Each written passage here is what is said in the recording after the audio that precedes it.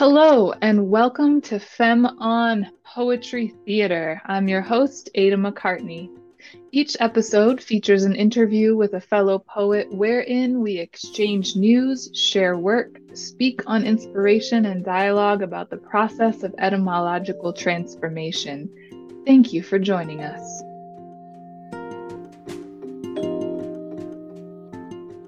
Hello and welcome to Poetry Theater.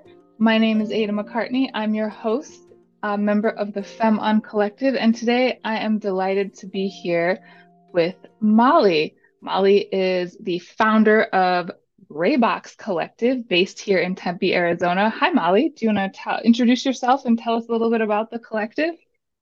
Yeah, definitely. Hey all, my name's Molly, she, her, hers. And with Gray Box Collective, like we are a performing arts company, and in a nutshell, we make weird art about tough stuff. And so we hang out in a lot of social and emotional work as the real thread of what we do. And when I say weird art, meaning it's novel, it is something that is abstract or nonlinear. And in terms of the interdisciplinary aspect, there's kind of like 4 projects we do each season, and some of it's courtesy of COVID.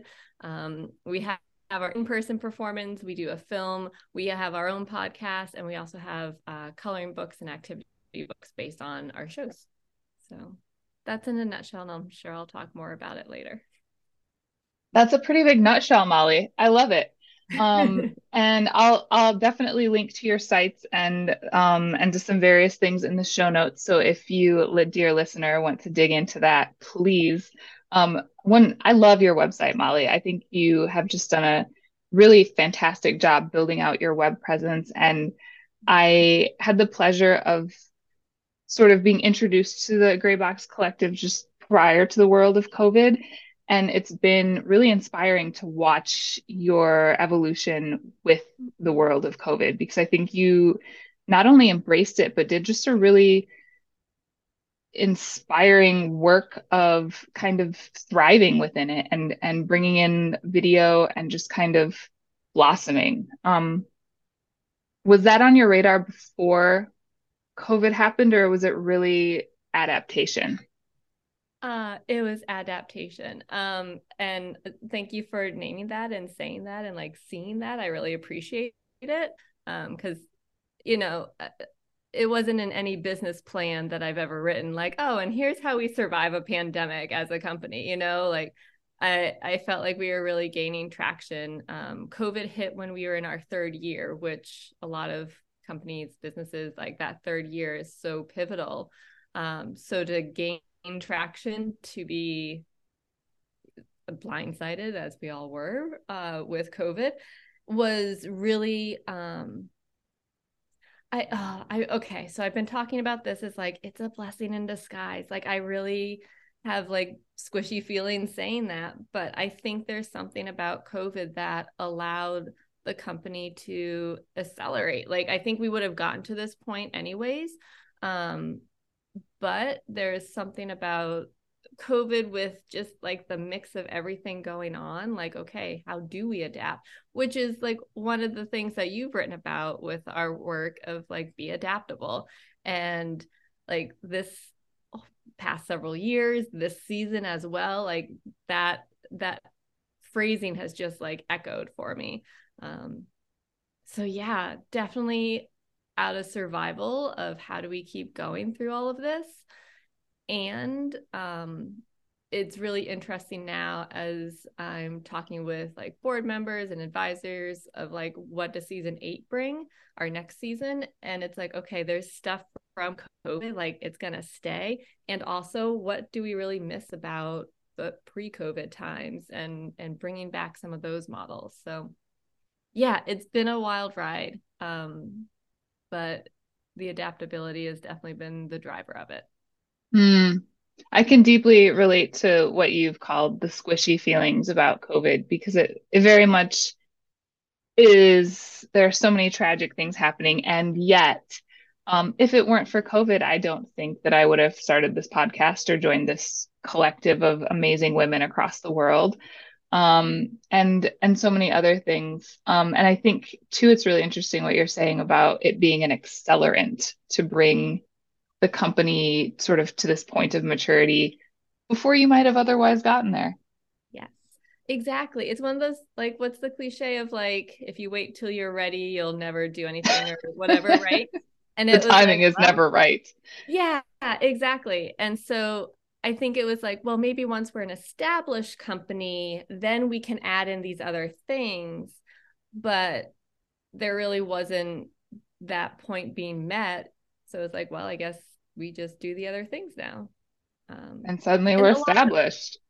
exactly. And I think it's also like shout out to all the granting organizations that allowed us to be adaptable through it. Because that was also, you know, we're almost 100% grant funded and project based. So like having organizations at a much like higher, bigger scale than us be like, yeah, cool, we get it. Do what you need to do to keep things moving forward. Um, so that we don't lose the arts economy around here. Like, you know, yeah. That's huge. That is massive. I'm so glad you said that. Speaking of arts economy, or maybe not arts economy, I'm so curious, Molly, what's news? What news are you following right now, and what are you making of it? Oh gosh. I am with the news, trying to in many ways, I'm gonna take news down to like the extremely local Please. level Yeah. of like this emerging from the pandemic. I feel like I'm still seeing people for the first time. And so asking like, what is new in your life? Like, right? Like so much has changed for so many people during this period of time that it's like reintroducing yourselves and seeing what you missed and catching up on stuff. And just really getting back to who's within my like local network of who are my humans, and it's been hard to keep up with everything. And I know that in my life, like a lot has changed just very rapidly through this time. So it's like if I miss someone for a month, like cool, we're gonna need at least a 3 hour coffee date, you know. So it's like how do we stay up to date with everyone, especially after this time where we have been able to kind of stew in our own juices or like cocoon or whatever. Um, so that's really what my focus has been on with the news. Coming out of hibernation, it sounds like. Yeah, definitely. Definitely. And a lot can change when we're in hibernation. So, Woof, that is the truth. yeah. Um, so as you're coming out into the world and reintroducing yourself and reconnecting with your people, and I think it was really lovely that you reached out about the live show as well, because I am just starting to kind of wake up to that myself and be like, okay, there are physical people within my proximity that I like and would and want to stay connected with. Um, so I so appreciate you mentioning that as news, because it's after a few years of not doing that, it's a lot of energy and a lot of work to re-enter physical community, um, Yeah. and Yeah. necessary to the local, to the community, to all of it. Mm-hmm. Yeah. And I think that's something that like, the show that really has been the main focus for our season this year was on understanding otherness, which originally we created in 2016, like during the 2016 election, and presented it in 2017. And really the focus was on, you know, understanding otherness as like this hate culture was really getting amplified. And so to return to that work now, after this period of isolation and quarantine, it's been a, I guess I'll zoom out for a second, no pun intended since we're on Zoom. But just for context, when we create work and we revisit it, it's always, you know, planting a seed and allowing it to really unfold, like discovering the way on the way. It's not something where it's like, oh, I have this vision and we'll put it on stage. Like, no. So to say, hey, we're doing this show again, it's not a copy and paste, it's a brand new iteration. And so returning to understanding otherness in post COVID, the latter half of COVID. Mm, Yeah, it's been really interesting to shift the focus on that. Understanding otherness is still the title, but it was more about what is separation and togetherness, and what is it to come back together after time of separation, whatever might have caused that separation, whatever might be initiating that togetherness again. But like, what is it to show up again, and to be in like even physical contact with each other? um, Thinking so much of the dance world where we're little humans, we hang out on each other, and then it's like, it's still, we how do we come back to that in a way that feels safe, in a way where communication is happening, and so yeah, like what was that energy to come back together? And that was really a theme that emerged in our creative process. mm. I'm so glad you brought that up. I have to say, I just have been in like, those moments when you're doing dishes or like kind of sitting, and I just keep revisiting the live show. I went to a live show of Understanding Otherness a couple of months ago after having seen it in 2017 when you first put it out. And I just keep kind of having these spontaneous moments of reflection and gratitude for the evolution of that show. I kind of in parallel with the evolution of your company in general, but part of it is the like personal connection of coming out of quarantine and kind of like revisiting that human connection. But also, I've just been like thinking about it in moments as I like listen to the news about some of the legislation in Tennessee, as I, listen to NPR about what's happening in Texas. And I'm just kind of like really, I don't know, steeping in gratitude for your asking these questions. Okay, what is otherness? What does it mean to be an other, to be othered, to other somebody else? And I think it really just epitomizes that weird art about tough stuff that's at the core of your work. And I also, since you said seeds, I just have to say I planted your wildflower program and it's starting to sprout. Oh, that's so exciting. Um, so all of that. Good. I'm glad. And I'm excited. Um, I normally don't plant the programs myself until like the show is over, because I don't want to like take a program from someone. So our last show is on the 27th of this month, and so it's like, okay, on the 28th I get to finally plant a program if I have any left over. So I'm I excited love to hear that. that that you're getting your seeds.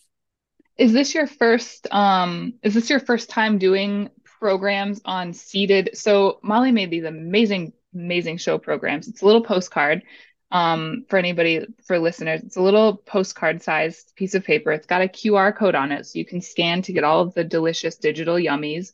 And the paper has wildflower seeds in it. Is this your first time doing programs with wildflower seeds in them? I don't remember that. Yeah, this is our second time. And so again, one of like the beautiful things that come out of adapting in COVID is, so we did more outdoor performances starting last season when we came back together in person. And since we had no idea what the season like was going to bring, and COVID numbers were still all over the place at that time. And so we chose to go with outdoor performances. And there was something about like sustainability, and if we're outside, like we have to like clean up people's like programs if they leave it behind, and then how do we solve that problem? And so Hmm. that's where the idea of seated paper programs came from. And that season we performed at Sing Meadows in Tempe. And so talked to Mrs. Singh about like, how do you feel about wildflowers? Like if someone left a program behind, and she was like totally on board with it. That like that way, you know, not wanting to leave a trace, not wanting to contribute to our environmental issues. So how can we bring that? And I think even as we start to move back indoors, having the seated program makes like so much sense for the work we do. Because it is, we talk about sparking conversations or planting a seed in an idea of inspiration. So it really kind of embodies it.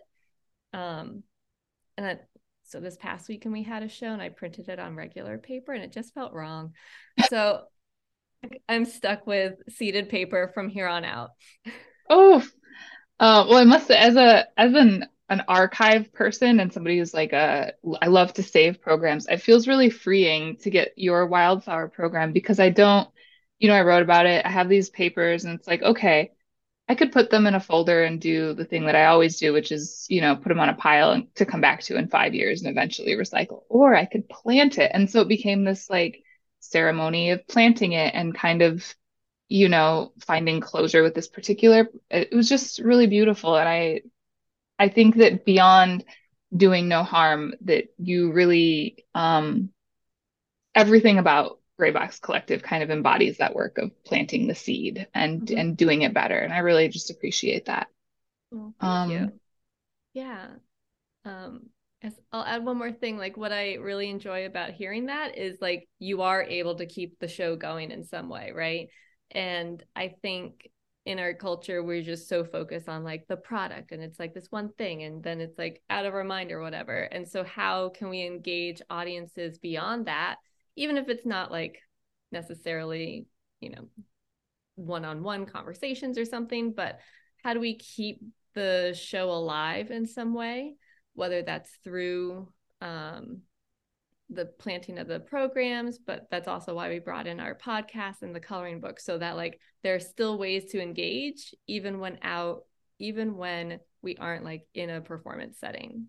So I think yeah. that's brilliant. I mean, I know that when the flowers, like as they're coming up, I thought about you the other day when saw the first sprout. I'm going to think Oh, about it again when they bloom.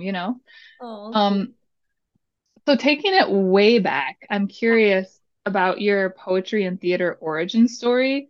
And I'm curious if these questions have always been part of that or if that's something that has evolved over time as well. Yeah. Um, yes. I'll say it has evolved as like the short answer, and then I'll get into it a bit more. But I'll also add like just creativity is something that I've always done. I've always been involved in.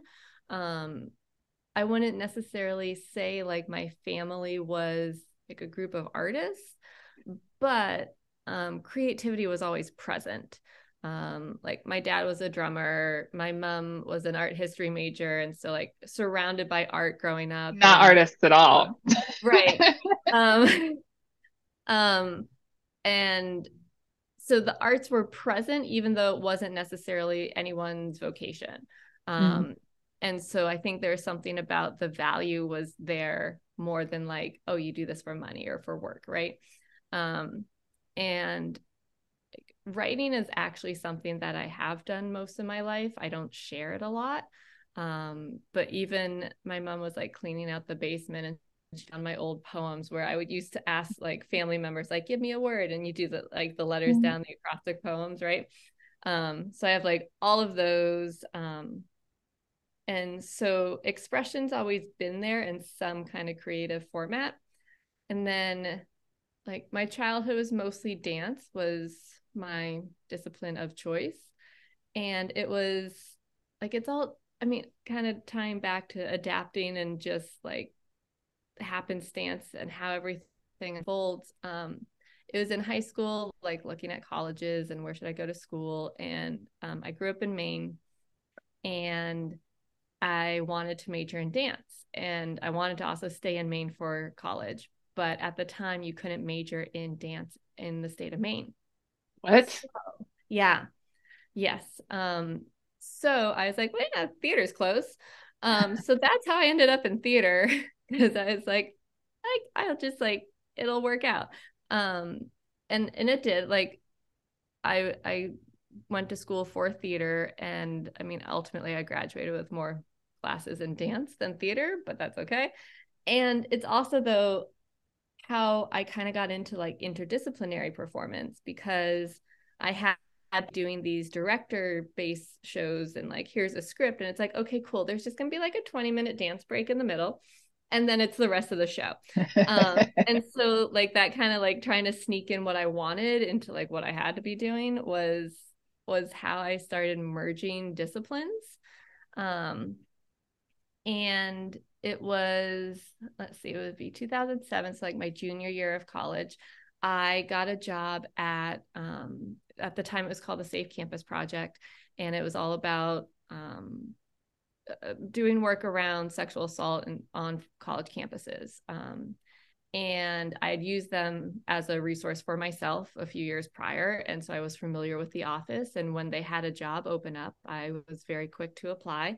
And the job was one of those work merit positions where you had to like combine your studies with the job and like the Uh-huh. mission of the organization, right? So I had to combine dance and theater with like how to use that to promote or to help build awareness around sexual assault on college campuses. And like that's where this was all born. Um, right there. And then like seeing how it can really be like a catalyst for conversation and a catalyst for social change, like these little artistic vehicles, and people on stage and the performers and creatives in it are the change agents that are in that artistic vehicle. So that's really where the work began to shift for me. I mean, I did the classic cliche, like found a song I liked on the radio and was like, we're gonna dance to it. But you know, that's a piece of what I can do. And this is the work that I really like to dig into, though, is like how can the arts be used as a catalyst for social change? And that's where the questions started to come up. And I think every time that I've done a show, there are more questions, right? And so there's always this kind of churning that happens. And yeah, and then like art imitates life, life imitates art, or whatever. Just discovering the way on the way, right?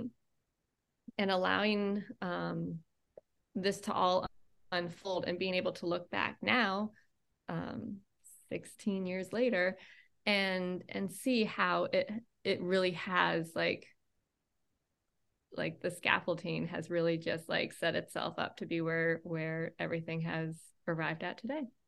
Mm, I love that. And I particularly, I mean, you say the cliche of picking a song and we dance to it, but that's so relatable. Like, I mean, it's relatable, it's accessible, it's honest. I just think that's so beautiful. Um, and I'm curious, as you're jumping into season 8 with Gray Box Collective, 16 years after that fateful job, Yeah. what are the questions that are most present right now? Like what's Mm. inspiring and what's keeping it fresh? Yeah. Oh gosh. Lots of things.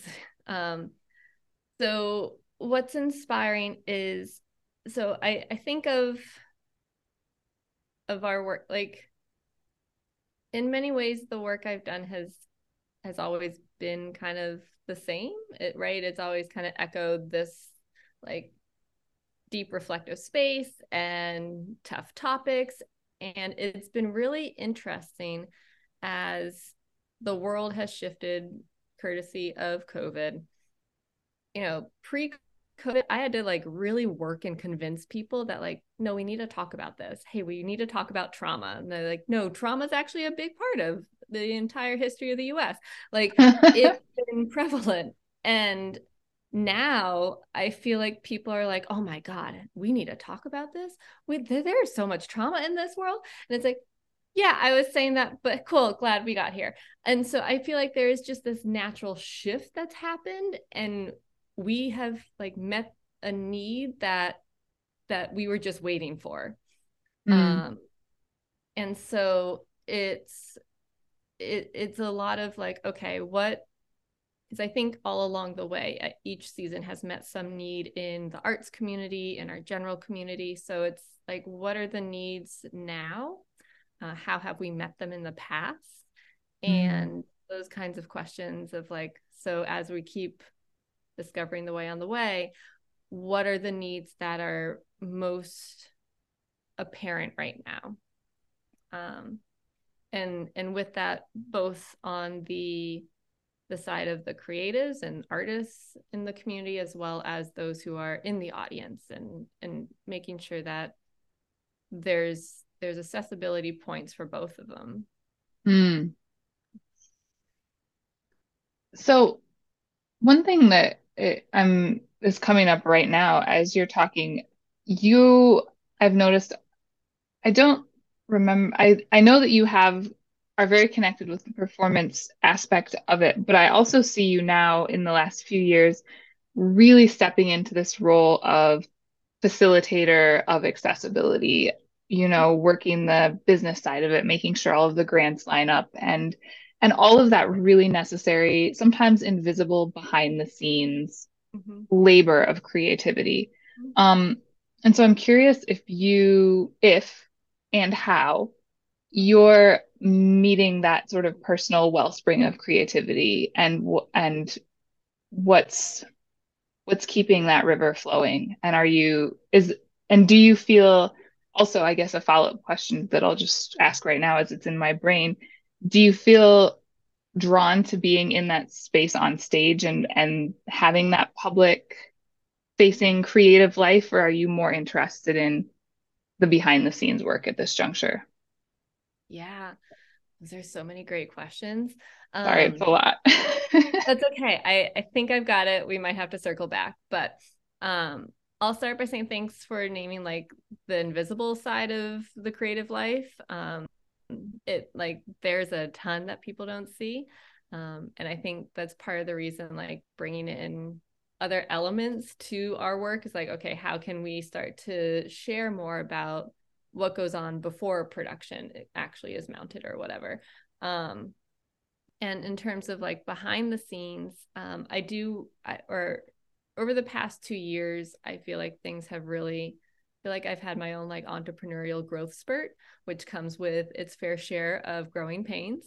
Um, and one of the things when you were just talking about that, I worked with an entrepreneur out here, Lavisa Jones, who really focuses on how systems and self care can really support us as individuals. And so, like, building a system into the business that allows for care to be a part of it.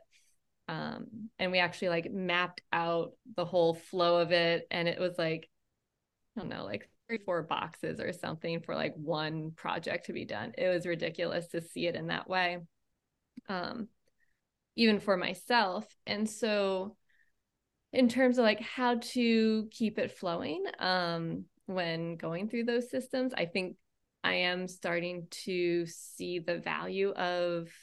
I actually think about like choreographing systems. Um, Hmm. how do I choreograph the workflow of a project? And so, like, that's also creative in another way.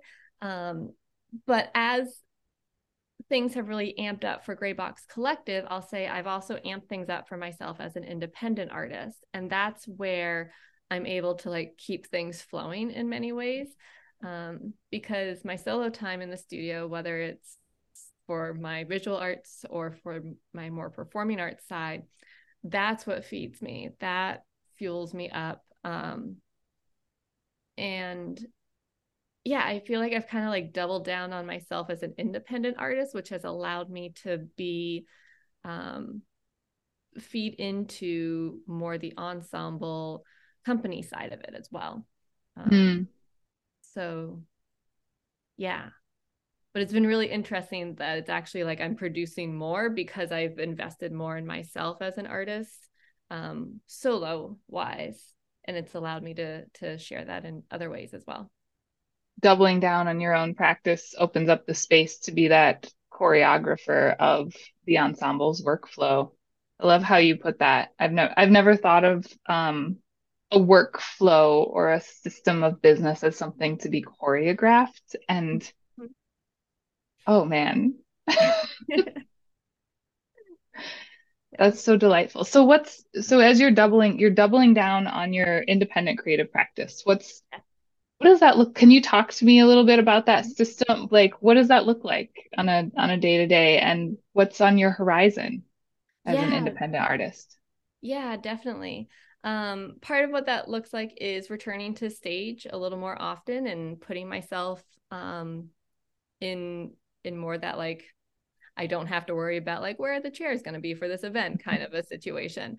Like I get to show up as the artist, and that's been really important to put myself in those spaces, which a lot has just been again like luck. The algorithms happen to send the right grant or the right call for artists my way at the right time.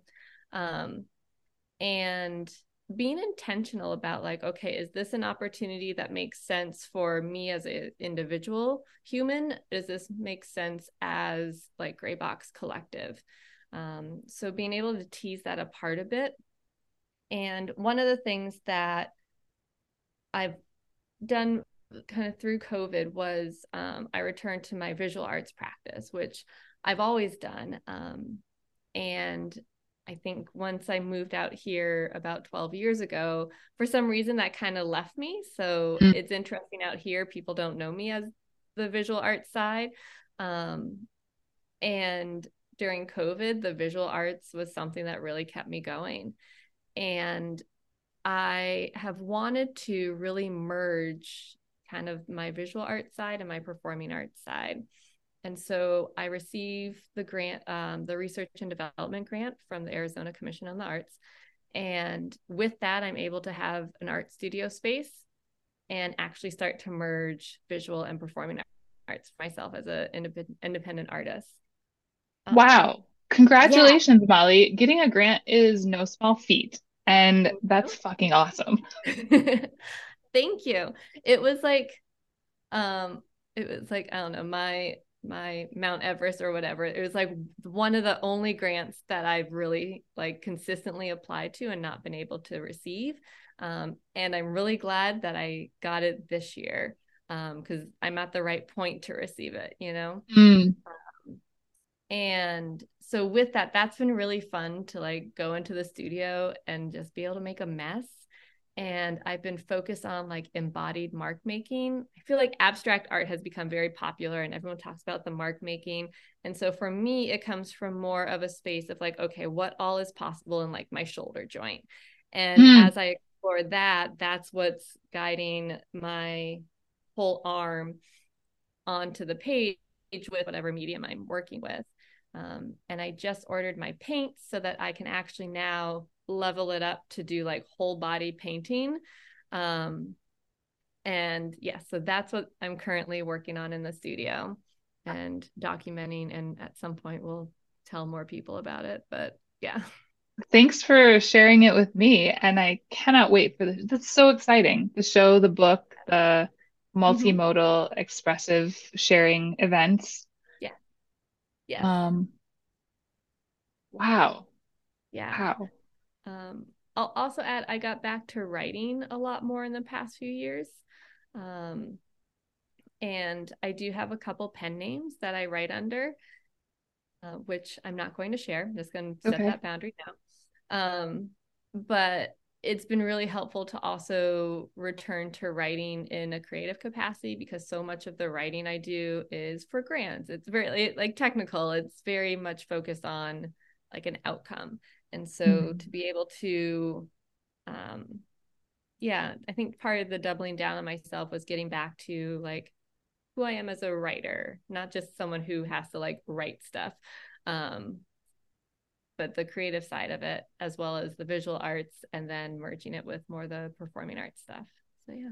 So for you, how important is it having does having a pen name help you further embody the creative and step out of that like I'm a person who has to write, but it's just me as a person? Or is there another impetus behind pen names? And I'm certainly don't not asking you to tell me what they are, but I'm just curious about that process of pen name and identity. Yeah, I think there are a few layers to it, and there might be like a performing side to it as well. Like I can tap into um, like a part of myself that like people wouldn't see in Gray Box Collective, or at least not overtly see. And I get to dive into it a little bit more. And part of my choice with having a couple pen names was also like at that time when writing felt really important as a way to express myself. I was at a really just kind of odd, pivotal moment in my professional life where I wasn't sure about was this like on brand for me as Molly, the founder of Gray Box Collective, or Mm-hmm. me as Molly, the independent artist? And so it's like, okay, I'm gonna just separate this out. And I think it's also about like some boundaries, kind of saying with that, like intentional, is this an opportunity for me as an independent artist? Is this an opportunity for the collective? It's like, well, where's the boundary even within myself of of like being able to understand the parts of myself as a way to understand myself as a whole, but having to kind of tease it apart a bit in order to really get to that understanding point. So yeah, Mm. I have no idea if That that's your I question. love that's so important. And I asked because that's something that I have been noticing a lot in conversation with some students and with other people, sort of this idea of like, well, I'm afraid to write or I'm afraid to do X because I don't think it's congruent with like, the persona or the brand or the thing that people know or the thing that I know myself as. And so to hear you speak on using pen names as a way to kind of tease out those aspects of identity and especially as a means of finding and setting boundaries for yourself, I think that's a incredibly powerful Yeah. use for pen names. Yeah. Yeah. Like the freedom, there's like a liberation with like once you set those boundaries, like, ooh, here's now what I can work within.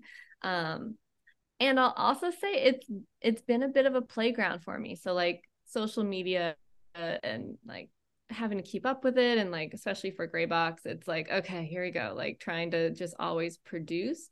And I find that having the pen names is, especially like on social media with my pen names, it's a place for me to explore, experiment, really low risk. I can fail and it's fine, like really fine, um and that's been something that's been really helpful too. Like if I find that I can't, for whatever reason, I find I get blocked when telling people about the work I'm doing at the time or sharing stuff, I actually will go to the pen name and start to post more on under my pen name, just to get back in that habit and that pattern, to kind of unwind Mm, what might have been a block when I was showing up as myself. And that's been a really interesting practice as well. Like, when do I choose to use, or when do I find myself easily sinking into more of that pen name side of me versus Gray Box versus myself as Molly? Yeah. in this process of experimenting between those facets of self, have you had has this been a largely like individual and inspired out of yourself, or have there been role models and mentors kind of modeling this path of experimentation along the way? I think a lot of like both, and I think Hmm. a lot of it has come down to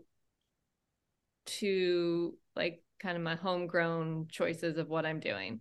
Um in that I think I was seeking a lot of external validation or advice or mentorship, right? Like, As we and do. as we do. Um, and I think in that it was actually kind of paralyzing because I got pulled in so many different directions because everybody has their opinion and none of it hangs out well together. So, like, the idea of discernment is something that I've been thinking of a lot. And with that discernment of, okay, is this advice that I want to take? Is this advice that doesn't work for me? Um, because I have found that I tend to shift kind of mentors as I move through this evolution of life, human Mhm. business, whatever. Um, and I think like the world's just shifting so quickly. I think it's kind of difficult to find a mentor at this point. It's more about finding those that are like maybe you're ahead of us, like not your typical kind of someone who's 40 years into their Mm. career or whatever. um Someone who just got there like a little faster than you. And I've also found it really interesting lately, like seeing like who's making the news that like I really admire and who's getting these accolades and awards or notoriety. It's like, okay, so that's what they're doing at the end of their career. I would like to work myself to that point a little bit earlier. So also looking at like what's the arc of other people's careers as just kind of um I don't know, general research, like what have those Mhm. paths look like, knowing that I don't think those paths are paths that are available for those of us in the earlier stages of our career. Yeah.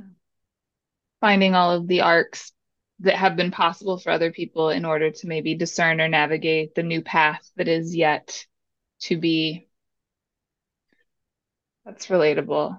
Is there is there an award or an end, like a career milestone that you would like to put out there now to come back to in 5 years, 10 years, having attained on your path that we can put out into the world to Yeah. Yeah. MacArthur Genius Award. Woo! Um, yeah, that's All one right. of them. Yeah. MacArthur and Genius Award. Here we go. Yes. Yes. All right. And Molly, as we're coming up on an hour already, I feel like I've just blinked and that happened. Um, Yeah. where can listeners find more of your independent work, more of Gray Box Collective, and also learn more about understanding otherness? Yeah, definitely. So I've got website as like my individual self, and I'm sure we can like link them in the show I'll link notes. them. Cool. So my personal websites where I have more of like my independent artistry, and then Graybox Collective, grayboxcollective.com, is another place where you can get our newsletter, which like I only send out once a month or when I feel like it.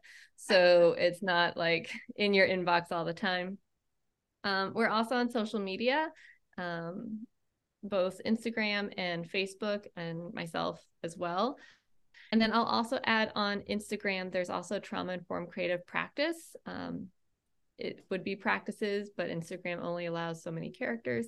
But that's where you can like dig into the process a bit more of how we create work and all of that. So, yeah. In terms of like upcoming events, we do have a few more coming up at the end of April. So they may have passed by the time listeners are hearing this.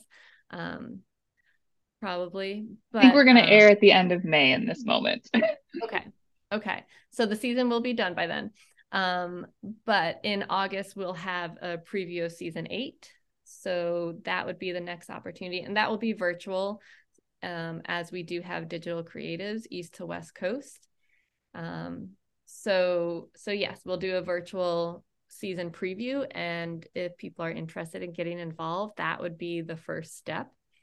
Um, and and when I say get involved, meaning do you want to be a creative, do you want to be an audience member, do you want to be a donor or a sponsor, do you want to commission this kind of work, anything like that. So any kind of involvement or partnership will be the meeting in August.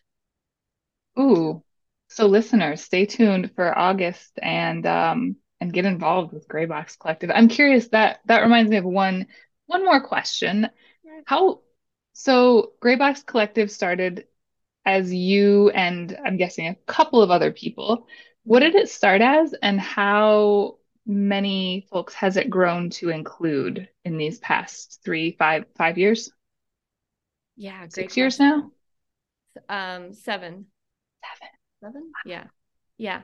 Um, so the year, okay, so let's see. It was 2014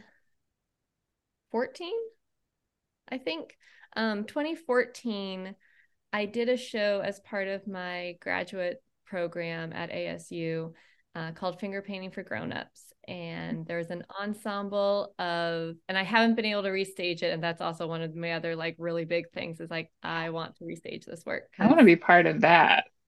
right? Working on it. Um, so Finger Painting for Grown-ups, there were maybe a dozen of us. And it was in that process that it was like, oh, this needs to like be a thing. And so that was really the source inspiration of like let's move forward with like an actual company. And I happened to be part of the PAVE program at ASU in the following academic year. The PAVE program was all arts entrepreneurship and basically helped you start a business. And Wow. so I was part of that. And that's where like things started. We were a part of Changemaker Challenge for some seed funding that kind of let us go into our first year as a company. And yeah, that's where it started. And in terms of how many creatives have been a part of Gray Box Collective over the years, like well over 100. There are those that kind of float in and out, and that's part of like the business model is like life happens. You can't always stay connected to a Mm. company every single season. Um, and so it's over 100 creatives in the past 7 years. And I'm hoping with continuing the virtual side of the company that we're able to like stay connected more because it used to be like when people graduated or left and then they weren't able to be a part of it, and that was one thing that was really exciting about going digital was we were Yeah. able to reconnect with people like who were there in that finger painting for grown-ups that started it all. So yeah. Hmm. 2014 to 2023 and beyond, future MacArthur genius. Molly, thank you so much for making time to talk with me on Poetry Theater today. Thank you so much for having me. It's been wonderful to talk. Like I love your questions. I love like the way you think and that. I love your writing. So thank you. This has been great. Thanks for saying so. And listeners, enjoy this episode. Find all of Molly's art in all of the places and stay tuned for the next episode.